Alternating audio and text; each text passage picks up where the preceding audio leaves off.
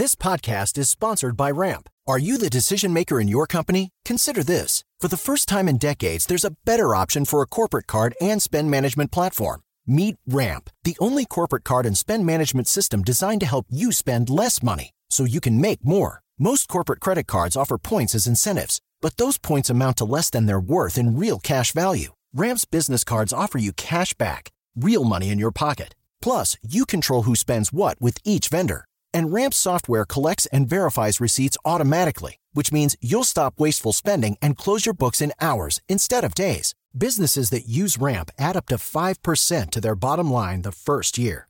If you're a decision maker, adding Ramp could be one of the best decisions you've ever made. And now get $250 when you join Ramp for free. Just go to ramp.com/easy. Ramp.com/easy. RAMP.com/easy. Cards issued by Sutton Bank and Celtic Bank, members of FDIC. Terms and conditions apply. Snakes, zombies, sharks, heights, speaking in public. The list of fears is endless. But while you're clutching your blanket in the dark, wondering if that sound in the hall was actually a footstep, the real danger is in your hand, when you're behind the wheel. And while you might think a great white shark is scary, what's really terrifying and even deadly is distracted driving. Eyes forward, don't drive distracted. Brought to you by NHTSA and the Ad Council. As the #1 audio company, iHeartMedia gives you access to all. Every audience, live conversations, trusted influencers, and the insights and data you need to grow.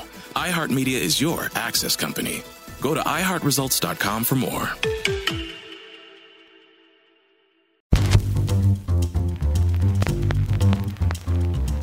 America, the Great Depression. Things aren't looking so good for the American economy, and all but one of your competitors has fallen victim to the brink as people cut back on recreational spending. But here you are, Harley-Davidson, sitting on the edge of economic decline. It'll take some ingenuity for you to make yourself a necessity in a country pinching its last penny. So rev your engines, don your leather coats, and make sure to wear your helmets. Because this is Harley-Davidson on the brink.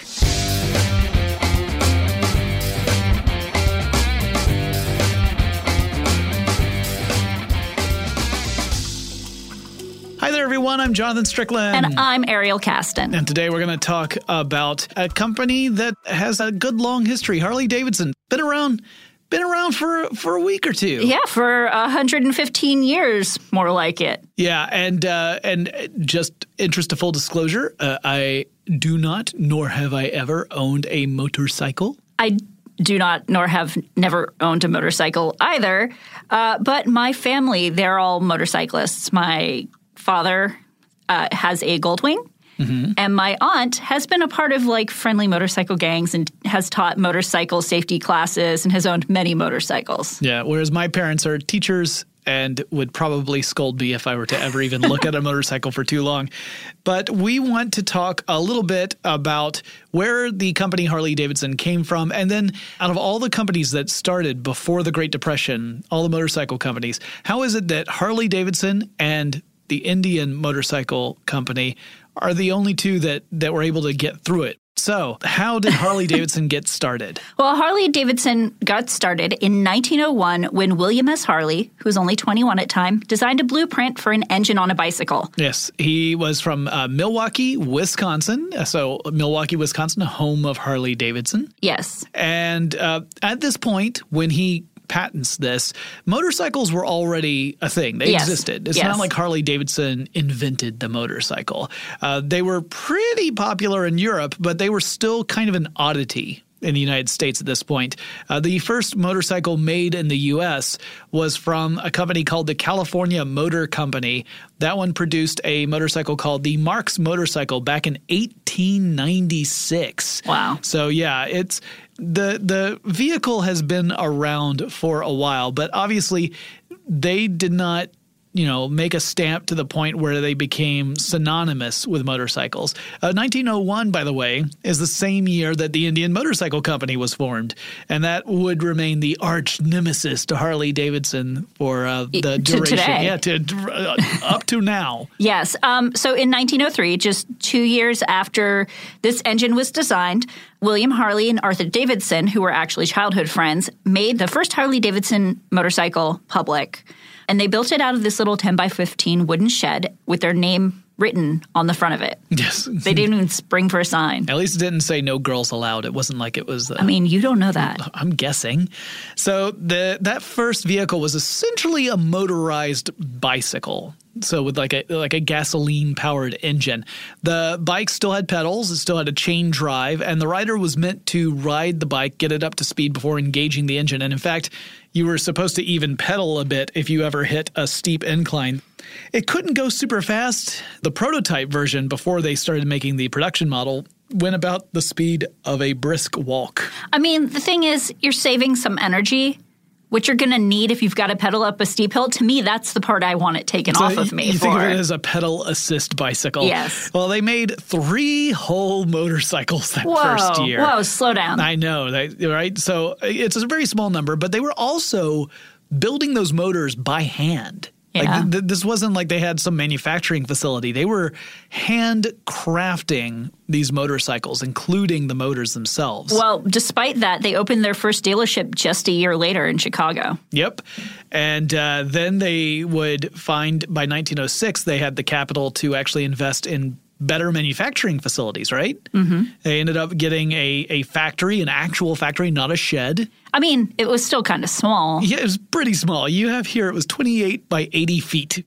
Yes. Tiny. And they ended up tripling their workforce because it went from 2 people to 6. And they more than tripled how many bikes they were making because now they're up to making 50 bikes. Yep, 50 bikes a year by 1906. And in 1907, they would incorporate, and the company would end up doubling in size, both by the number of dealerships. They ended up opening up more of those, and also by the number of employees. And they also brought on another partner to the company. So it wasn't just Harley and Davidson. It was also Davidson. Yeah, it was Harley Davidson and Davidson, because it was Arthur Davidson's brother, William Davidson, who joined. So then you have 2 Davidsons and a Harley. Yes. I'm glad they did not change their name to Davidson Harley Davidson. Yeah, that would have been odd. And one of the things that the company became known for, it became one of their really go-to strategies, was their participation, their involvement in racing. And they were really good at it, too. So they won a lot of categories in racing and a lot of categories in endurance and reliability contests. And this was to kind of spread the word. Yeah, it was like a marketing scheme. Yeah, because, I mean, people needed reliable transportation. They needed transportation they could keep at home and take from home. And especially if they didn't live in a big city, trains and streetcars weren't as much of an option. And roads were not in great shape either. No, and horses required, feeding and a lot of upkeep. So they're trying to turn this motorized bicycle from kind of a novelty to something that every home needs. And at this stage, remember, we don't really have cars, right? There's some electric cars that had been made, and there were some internal combustion engine cars that were being made, but they were oddities even more so than motorcycles. They were really expensive. Yeah. And they had very limited range, especially the electric ones. Electric cars predate internal combustion engine cars. Yeah, but people didn't want to use electric cars because they thought they'd be too quiet and dangerous. I mean, come on. Mostly they thought, I can get up the street, but then I can't get back. That too. So this was one of those moments where there was not really, there weren't really other options for a lot of people who needed to be able to get from place to place. So the motorcycle was actually looked at as a potential practical vehicle for a lot of people. Yeah. And along the racing in 1913, Harley-Davidson actually started their own racing department. Mm-hmm. So Harley-Davidson owners and Harleys are kind of called hogs. I've always heard them called hogs, and I did not know why. And I love that there's a real reason, and then there's the retrofitted reason, right? Yeah, well, they say that HOG stands for Harley Owners Group. But the reason that I read is because there were a couple of racing guys who, when they won a race, would take the little mascot of like a hog around and take laps with a little pig. So there was a literal hog involved. I like that description better. And then later on we said, how would we say that HOG stands for Harley Owners Group? Kind of like how Mickey Mouse got his name. There's some different possible theories here.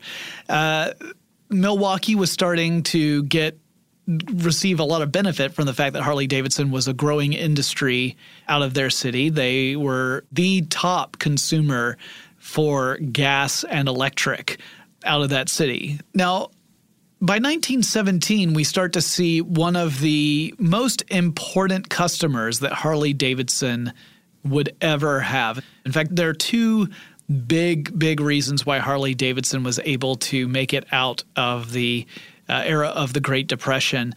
And one of the two is that the U.S. military became a really big customer for Harley-Davidson. By 1917, we're talking about World War I and the United States getting involved.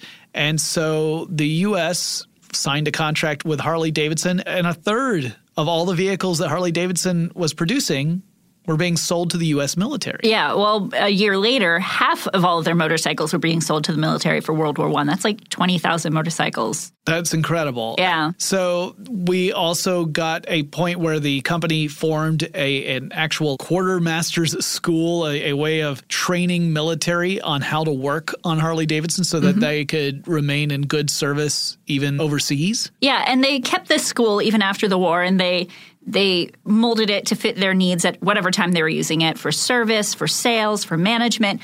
This school lasted until 1990, and it's still kind of around, but now it's called Harley-Davidson University. And it's funny, I like the little note you have here. The war comes to a conclusion, and the first American to enter Germany post-war rode upon a Harley-Davidson. Yes. Also at this point in 1917, in order to diversify, sold more than just motorcycles. They also sold bicycles. Yep, that's not bad. No, it's not. So the next thing I personally laughed at was that in 1919, they released a sports model, which actually got a lot of popularity overseas, internationally. And its cylinder setup made it pretty quiet, which Harleys apparently were known for being quiet. They actually had the nickname Silent Gray Fellows, gray for the paint color they had, when they were first being made. And it's just funny to me because now Harleys are like the loud motorcycle. Right. That's the stereotype, revving up the engine and creating this incredibly loud racket. But yeah, the early Harleys were known for being very quiet. By 1920, Harley-Davidson had climbed the top of the heap. There were other motorcycle companies that were around at the same time as Harley-Davidson and Indian. But by 1920, they were first place. They were the largest in the world. And not only did they have dealerships in the United States, they had dealerships in lots of countries, 67 countries. Yes. In fact, international sales would become incredibly important. Yeah, and even company. Nowadays, they still have a lot of international sales. Yes. Now that we've set the foundation for Harley-Davidson, let's shake things up. Ooh. Right? So we have a company, it's gone to the top of its industry. It's doing really well overseas. It had this incredible sale to the United States military during World War I. The problem starts in the 1920s. So it's not yet the Great Depression. That starts in 1929. But in the 1920s, something else, a pair of something else has happened. First, there was a bit of a recession, but not the Depression yet. That ended up curtailing a lot of consumer spending. Yes. People stopped spending as much money on stuff. But the other thing was a little guy named Henry Ford comes out with a brand new product, the Model T. Yeah, so now cars are a competitor. It was cheaper and more practical than motorcycles. Yes. Like I said, the electric car had not made a whole lot of headway. It did precede these internal combustion engine cars. The Model T was able to succeed where other cars had failed, largely because Ford was creating this assembly line approach that really brought down the costs of manufacturing so he could sell the cars at much cheaper and still make a profit. So Ford was a genius, a true genius, from both an engineering and a business perspective, in that he was able to bring costs down to make a car affordable to more Americans. Yeah. And as a result, they saw, hey, there's this other vehicle, and I can put stuff in it. I can put somebody else in it, too. This was something that the average person could actually go out and buy. And so, the Model T ended up taking a big chunk out of Harley-Davidson's domestic sales in the United States. Yeah, I actually got to see a Model T once at an antique car show up in North Georgia. Yeah, every now and then on the streets you might see one go by. Someone has restored them. They are pretty cool. I'm not a gearhead, but I'm a wannabe gearhead. So here we have this new form of transportation, and it's threatening the very business model of Harley-Davidson. And that's the big one punch. The big two punch is just about to hit. And we'll talk about that in just a minute. But first, let's take a quick break to thank our sponsor. AI might be the most important new computer technology ever. It's storming every industry, and literally billions of dollars are being invested. So buckle up. The problem is that AI needs a lot of speed and processing power. So how do you compete without costs spiraling out of control? It's time to upgrade to the next generation of the cloud, Oracle Cloud Infrastructure, or OCI. OCI is a single platform for your infrastructure, database, application development, and AI needs. OCI has 4 to 8 times the bandwidth of other clouds, offers one consistent price instead of variable regional pricing, and of course, nobody does data better than Oracle. So now you can train your AI models at twice the speed and less than half the cost of other clouds. If you want to do more and spend less like Uber, 8x8, and Databricks Mosaic, take a free test drive of OCI at oracle.com/strategic. That's oracle.com/strategic. oracle.com/strategic. This podcast is sponsored by Ramp. Are you the decision maker in your company? Consider this. For the first time in decades, there's a better option for a corporate card and spend management platform. Meet Ramp, the only corporate card and spend management system designed to help you spend less money so you can make more. Most corporate credit cards offer points as incentives, but those points amount to less than their worth in real cash value. Ramp's business cards offer you cash back, real money in your pocket. Plus, you control who spends what with each vendor. And Ramp software collects and verifies receipts automatically, which means you'll stop wasteful spending and close your books in hours instead of days. Businesses that use Ramp add up to 5% to their bottom line the first year. If you're a decision maker, adding Ramp could be one of the best decisions you've ever made. And now get $250 when you join Ramp for free. Just go to ramp.com/easy. Ramp.com/easy. RAMP.com/easy. Cards issued by Sutton Bank and Celtic Bank, members of FDIC. Terms and conditions apply. My simple solution to the problem was remove people from the scene and help them feel safer. In response to attacks against Asian Americans, Maddie Park raised over $250,000 to donate cab rides to the Asian community. There is so much more work to be done. We really need to come together and tackle this issue as a community. Support the Asian community. Learn how at lovehasnolabels.com. Brought to you by Love Has No Labels and the Ad Council.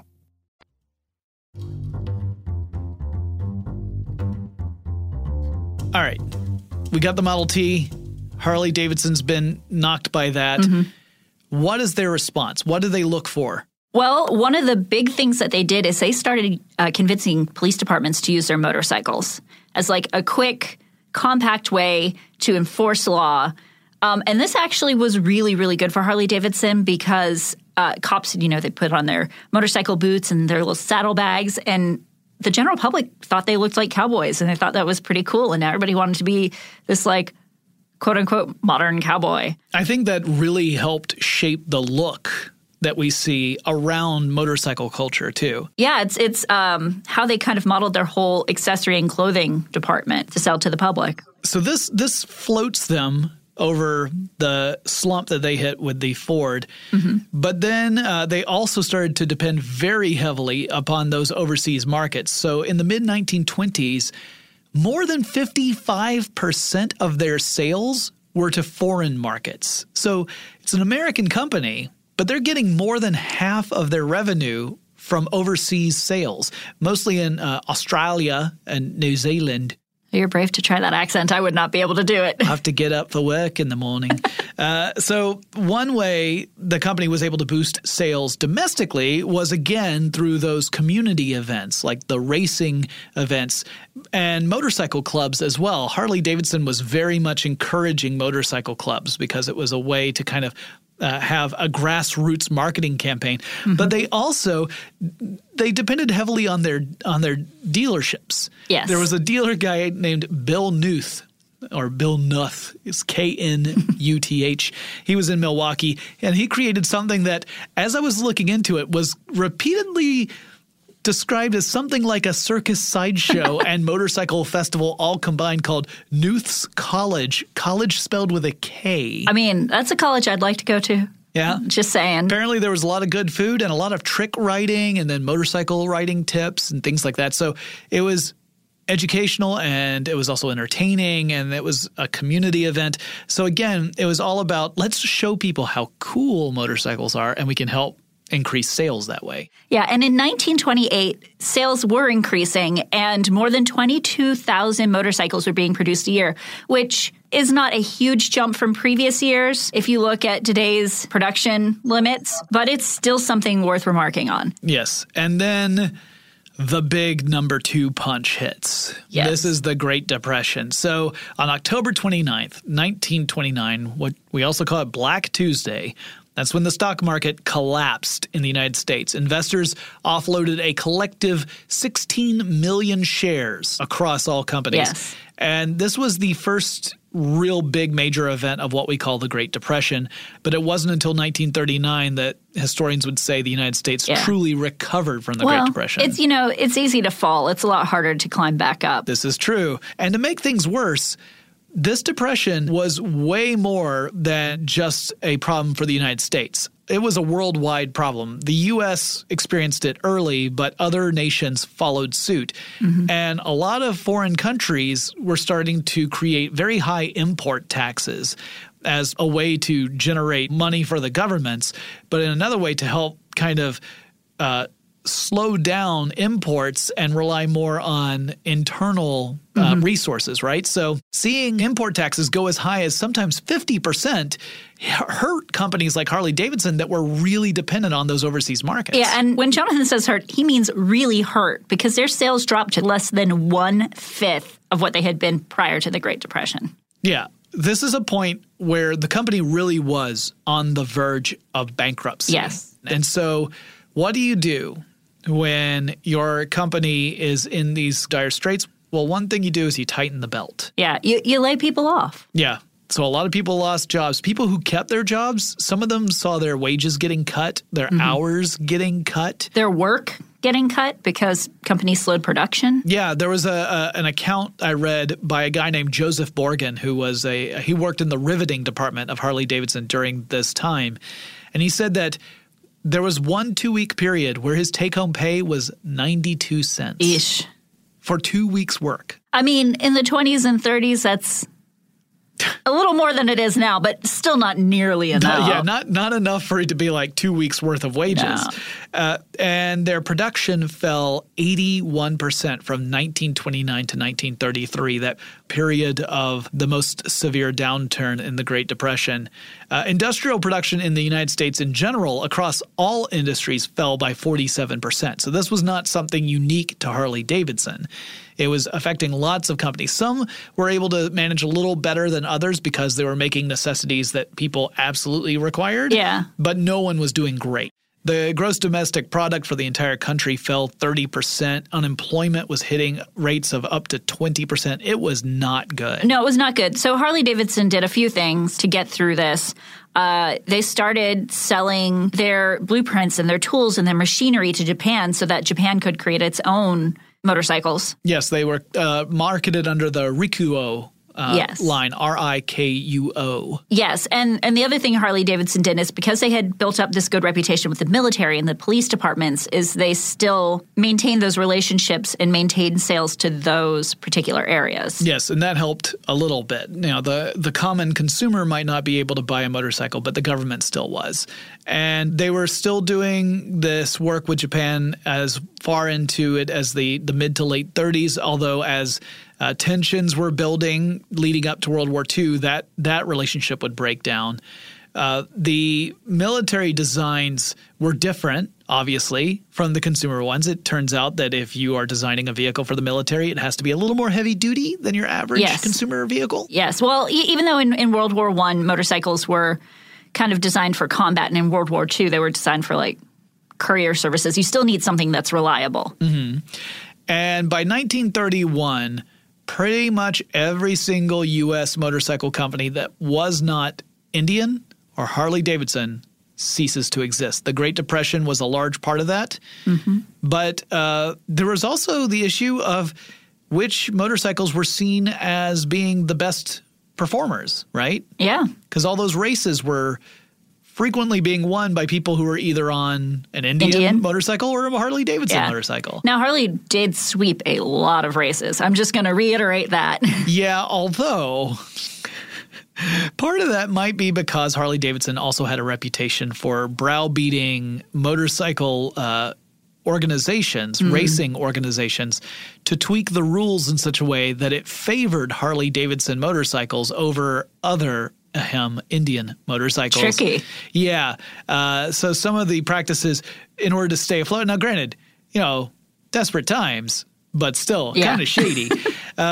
So they continued to encourage bike clubs to promote motorcycles and try and boost sales, and they pressured the American Motorcycle Association to tweak those rules I was just talking about. And it's interesting. I read one report that said in hindsight, the Great Depression forced Harley-Davidson to reevaluate how it would market motorcycles to the American market, because this sequence, the Great Depression and World War II, meant that a lot of their overseas markets were cut off from them. Yes. And so they realized that we can't as a company really survive if that is how we turn our focus, because when things go south, our revenue source is completely gone. We need to look how can we market more to Americans as well. Yeah. And then a lot of those companies that would have otherwise stuck around got scared off by the Great Depression. Some of them were worried that the downturn was going to last 8-10 years, whereas the downturn lasted 4 years, and then the Great Depression itself lasted a full decade because the recovery period was so long. But some people were thinking things were just going to keep getting bad. They were not going to get better. And so you had a lot of business owners saying, all right, we're just going to bail now. We're getting out of the industry, and we're going to focus on doing something else that is got a better chance of success. Yeah, but Harley didn't. In 1932, they created a three-wheel Cervicar, which, unlike their previous three-wheel vehicles, wasn't meant to carry large amounts of product, basically. Yeah, it wasn't a delivery service vehicle. No, it was like a tricycle. It was like a police tricycle. Yeah. But it was really popular with the police. In fact, they used them until 1970s. Yep. I love the note here about the reverse controls. Why did these vehicles have reverse controls? So that meter maids could drive the car and mark cars for ticketing at the same time. Yeah, making a little chalk mark on the wheel so that you can test it when you come back and see if the car's been moved or not. Yeah. Yeah, fun times. I mean, pretty ingenious. Now, 1933, the last year of the downturn. Remember, just a few years earlier, they had produced 22,000 bikes. In 1933, it was a very different story. Yeah, they only produced 4,000 bikes. But they did start producing more interesting bikes.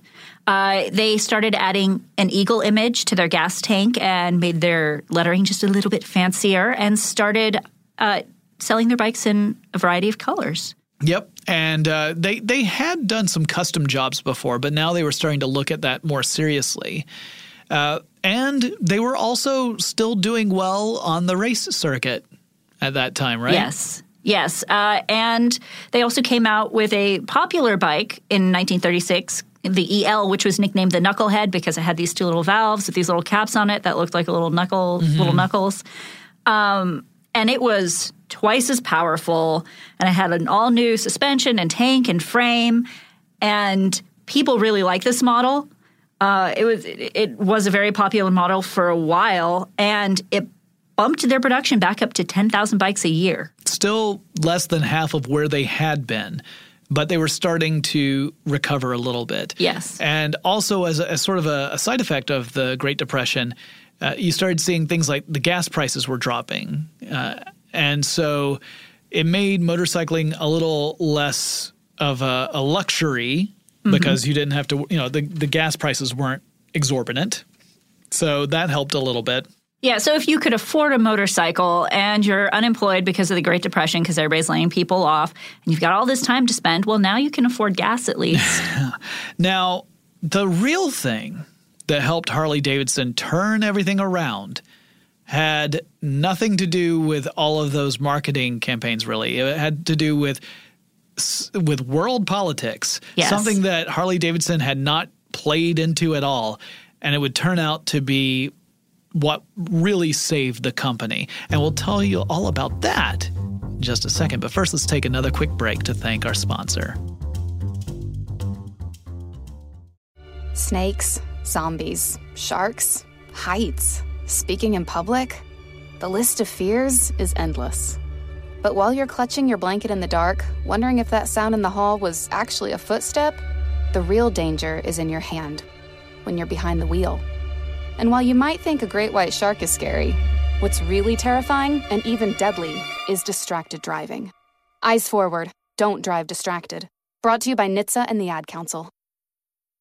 Hey, it's Zuko and Kayla from The Wake Up Call. Enjoy your podcast, but when you're done, don't forget about us. We have a radio show. We try to bring a smile to your face every morning. We also talk to some of the hottest country stars of today, and we like to share some good news with That's What I Like. Because Lord knows that's hard to find. When you're done podcasting your podcast, listen to us at 92.3 WCOL. Set your preset on your radio right now, and don't forget you can listen to us online on the iHeartRadio app.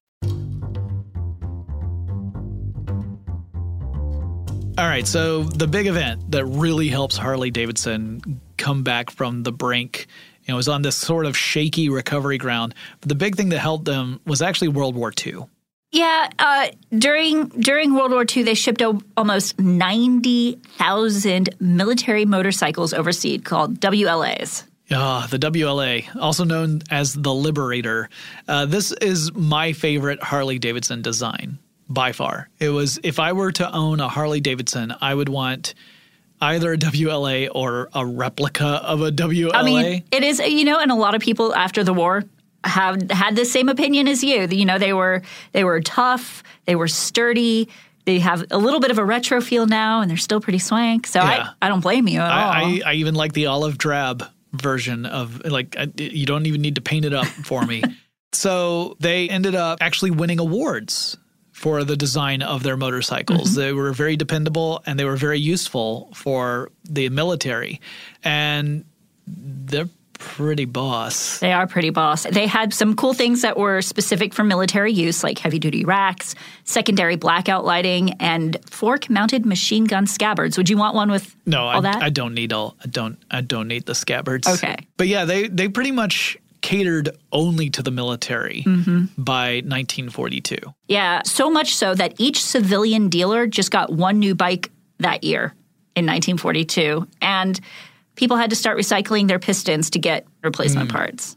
And like I said, World War II is the real reason that Indian and Harley-Davidson were able to survive past the Great Depression when so many of their contemporaries could not do that, when so many other companies folded.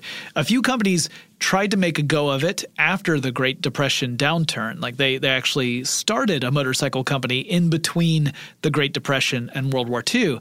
But Indian Harley-Davidson were the ones that landed those military contracts, right? So you get to World War II, and then the United States starts to ration various types of resources because they needed them for the war effort. Mm-hmm. And that meant that if you were a company and you were in manufacturing, you had to hope you could maybe transition to manufacturing stuff for the military, because chances are you were not going to get the raw materials you needed to make the stuff for regular civilians. Yeah, and the military already had their peeps. Yep, so Indian Harley-Davidson landed those contracts. These other companies had not landed the contracts. They could not get access to the raw materials. And so a lot of them ended up going out of business because they literally couldn't get the stuff to build anymore. This is also around the same time that the Japanese company, the Sankyo Corporation, which was parent company to the Rikyu motorcycle company, cut ties with Harley-Davidson because obviously the Japanese government and the United States government were at odds at this point. Yes, but at least they had gotten Harley-Davidson through the Depression. Yes.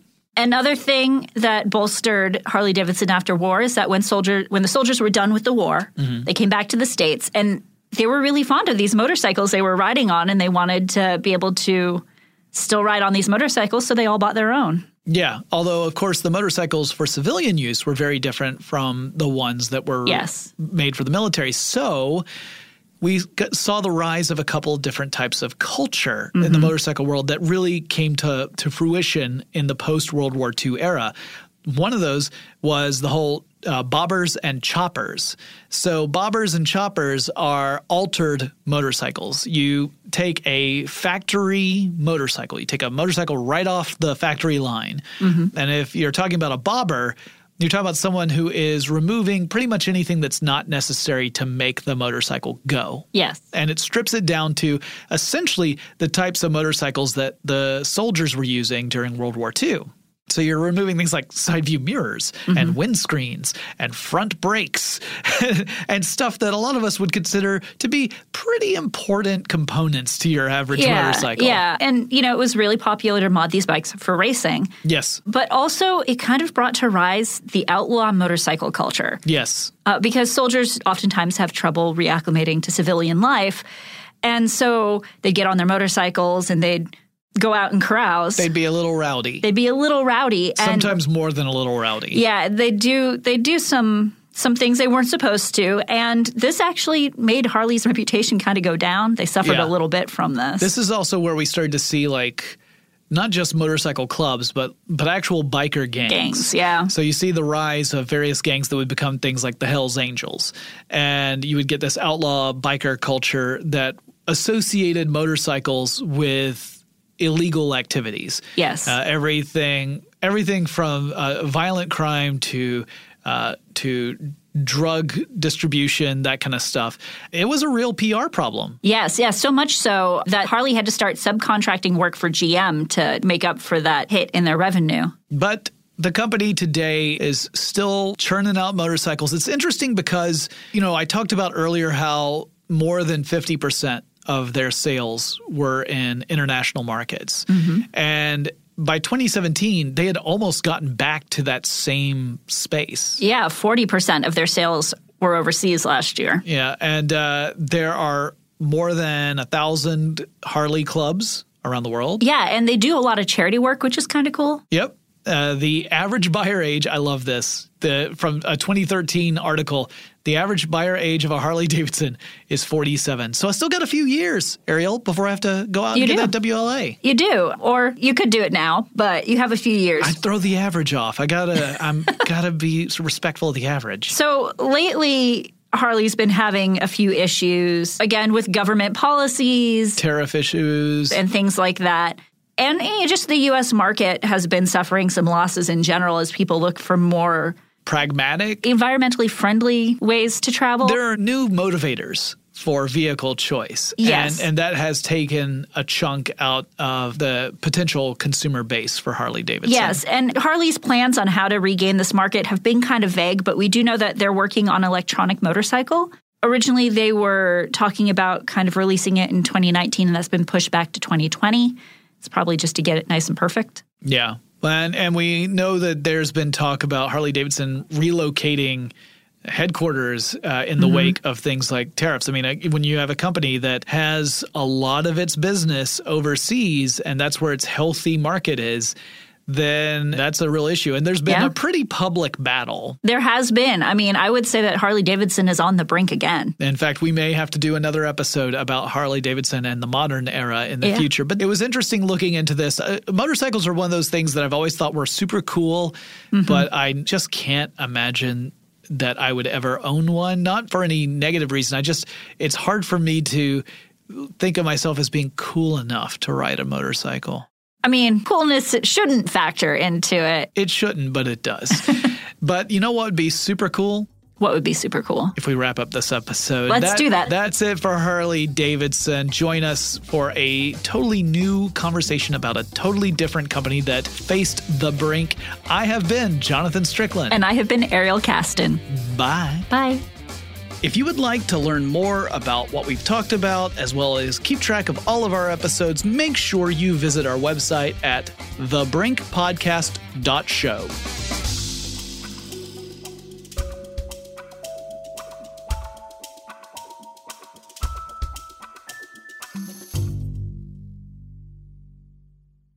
Check the back seat. Check the back seat. All right, come here. Check the backseat. Gets in your head, right?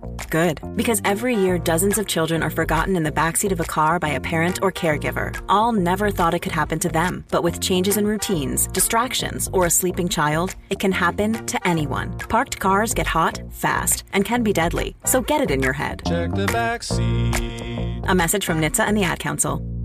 It's The Breakfast Club, the world's most dangerous morning show. Hey! Angela Yee is kind of like the big sister that always pokes you in the forehead. That's not how it goes? That's not how anything goes. Yemi's really like a robot. One of the best DJs ever. Believe that. Charlamagne is the wild card. And I'm about to give somebody the credit they deserve for being stupid. I know that's right. What is wrong with you? Oh. Listen to The Breakfast Club weekday mornings from 6 to 10 on 106.7 The Beat. Columbus's real hip-hop and R&B.